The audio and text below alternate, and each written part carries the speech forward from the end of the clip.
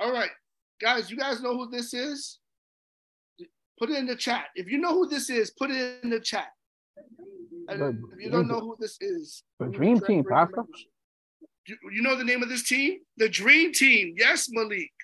This is the Dream Team. Amen. The Dream Team.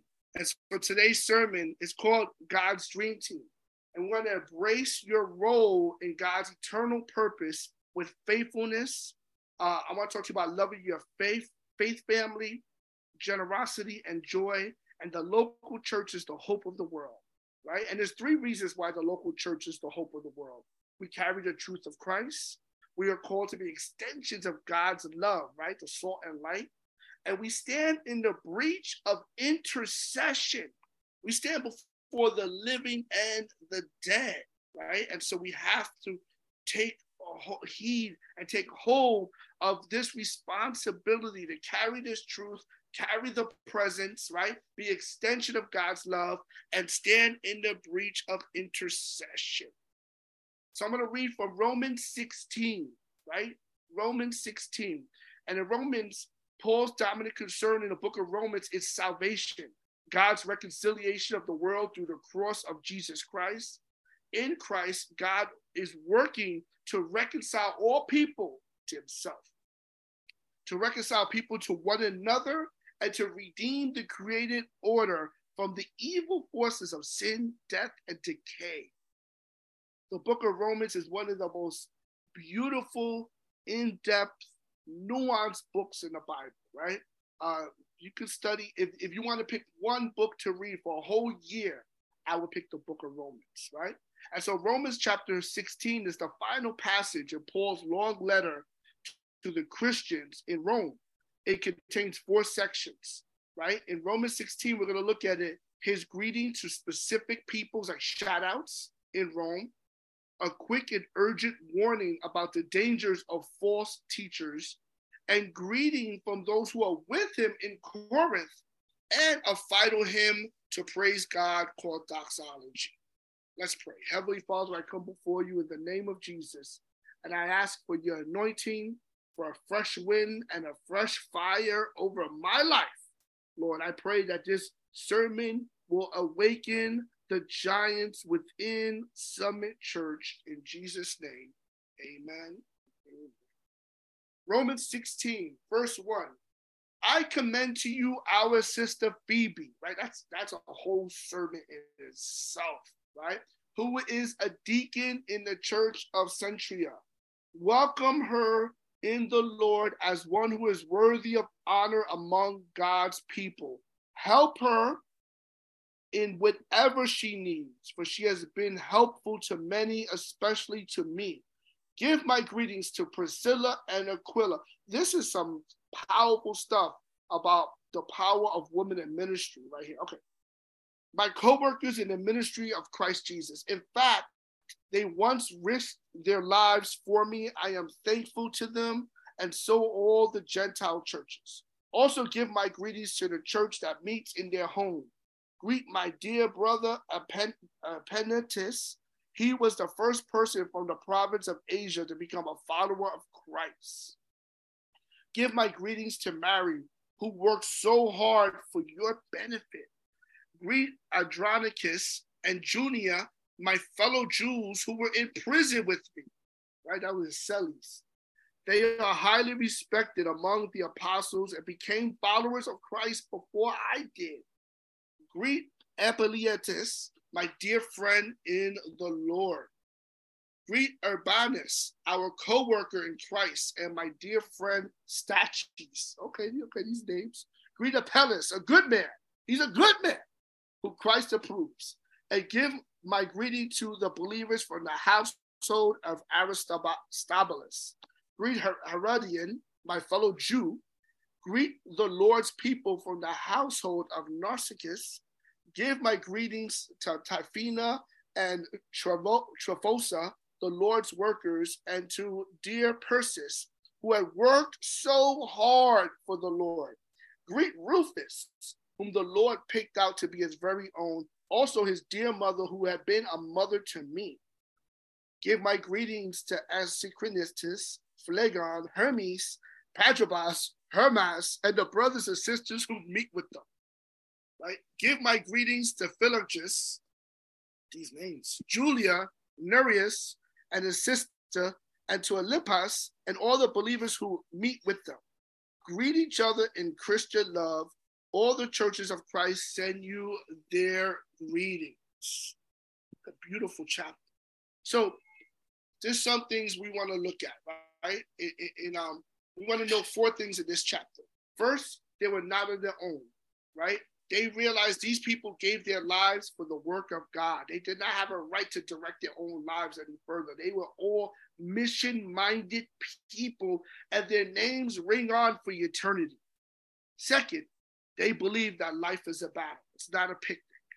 Third, they believed that there was a need for, in the early church, they believed there was a need for rest and leisure at times, but only to restore them to go back to the battle.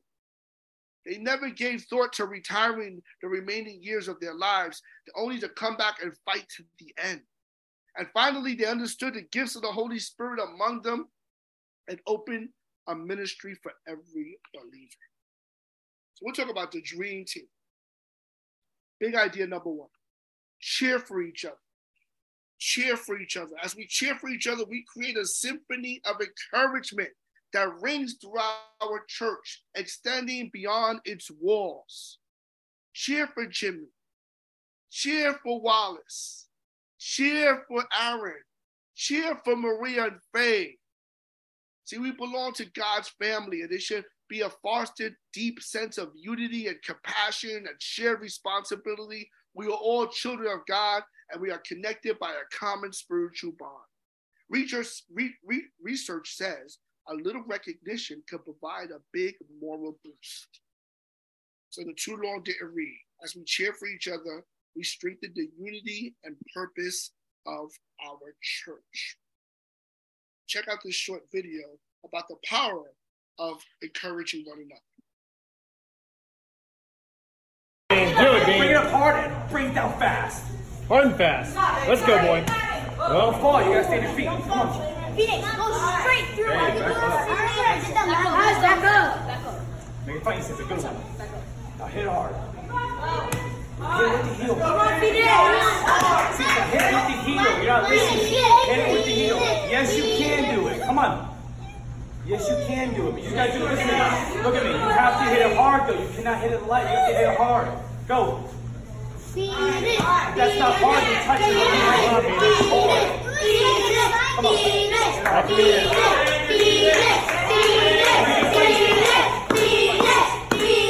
You can do anything, boy. You can do it. You can do anything.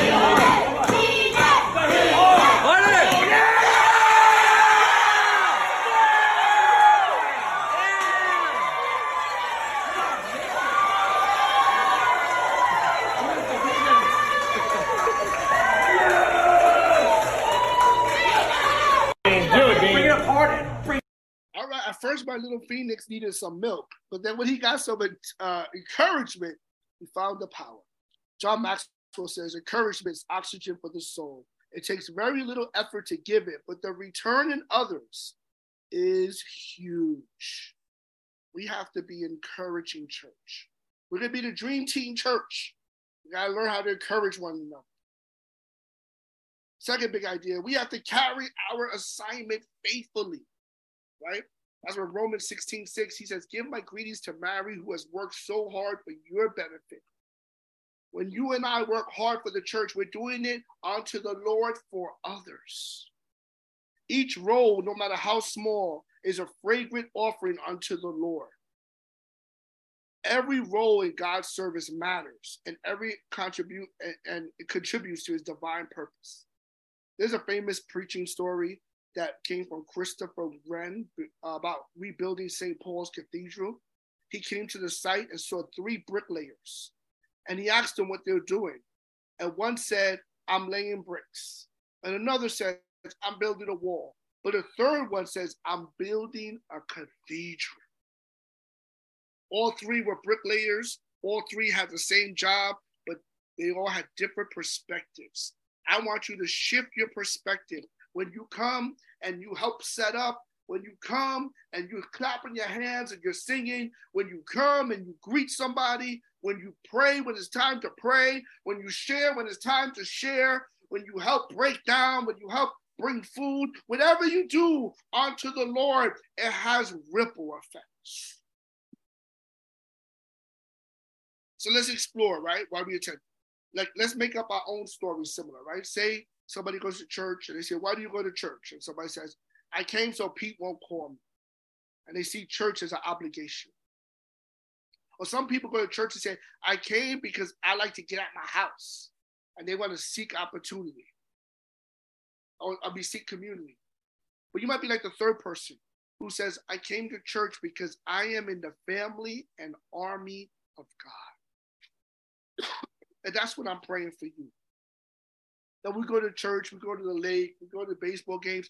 You're doing it not just out of obligation, you're doing it social, it enhances your social experience, but that's not the foundation. That's not your big why. Your big why is because you know you are part of the family and army of God. Big idea number 3, generosity and service.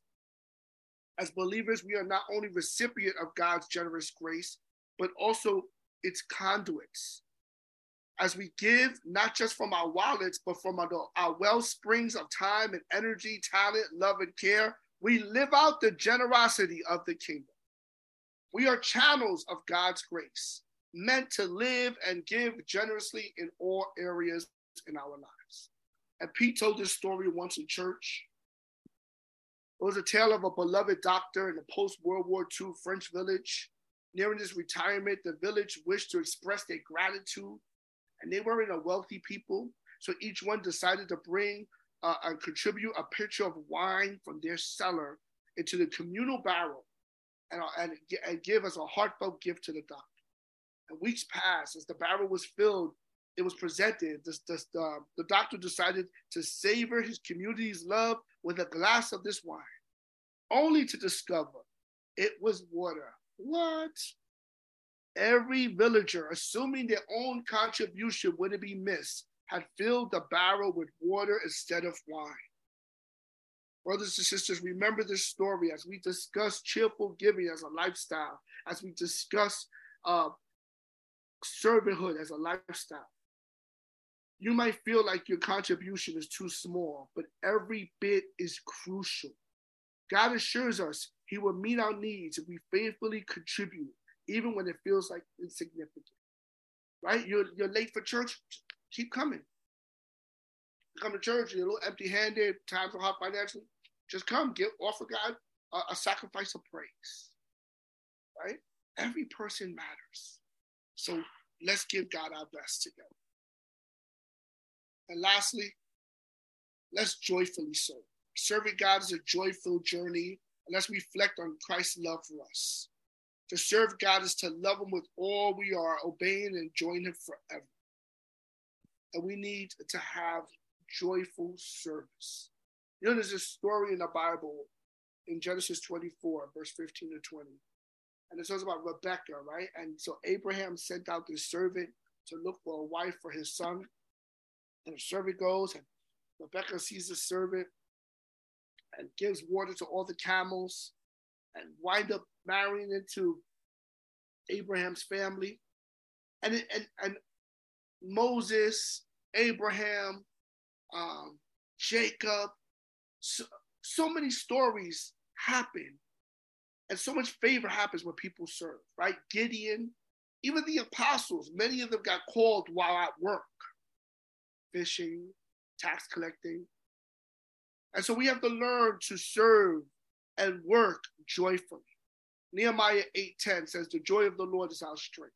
We need to redefine success to be more like Christ. Amen. I like this one finance guy, Follow Naval. He says, a fit body, a calm mind, and a house full of love. These things cannot be brought, they must be earned. And I feel like if you plant seeds of service, joyful service at work, with your family, at church, in your community, I believe a harvest of true prosperity of the soul will come into your life. I wish I had time to share this. I was going to share a bunch of videos and pictures, but I'll post it. I'll text it to you guys, a mass text. But I wanted to show that, you know, Paul talked about the names, and we have names too. We have names too. We have people too, right? And so I want you to remember, don't just live for yourself, but think about the brothers and sisters in Summit Church, right? And I'll send you these, I'll send you a prayer list of people's names, and I'll send you these videos so you can have a visual as you pray for your church. So in conclusion, may our corporate prayer echo the words of Paul. Let's commit to cheering each other on, carrying our assignment with faithfulness that reflects our love for God, practicing generosity as a testament to God's grace, and always serving with joy, knowing that in this service, we echo the heartbeat of the kingdom. And so what's the sermon about? Our collective goal is to serve God with a spirit of unity, faithfulness, generosity, and joy, because we're the dream team that God has called to come together. Let's pray. Heavenly Father, thank you for your word today. Inspire us to be faithful stewards of the assignments you have given us. Holy Spirit, we ask you to help us serve with generous hearts and find joy in all we do for your kingdom. Help us encourage one another as we draw closer to you. I pray, Lord, that we will be spirit-filled and spirit-spilled. In Jesus' name, amen.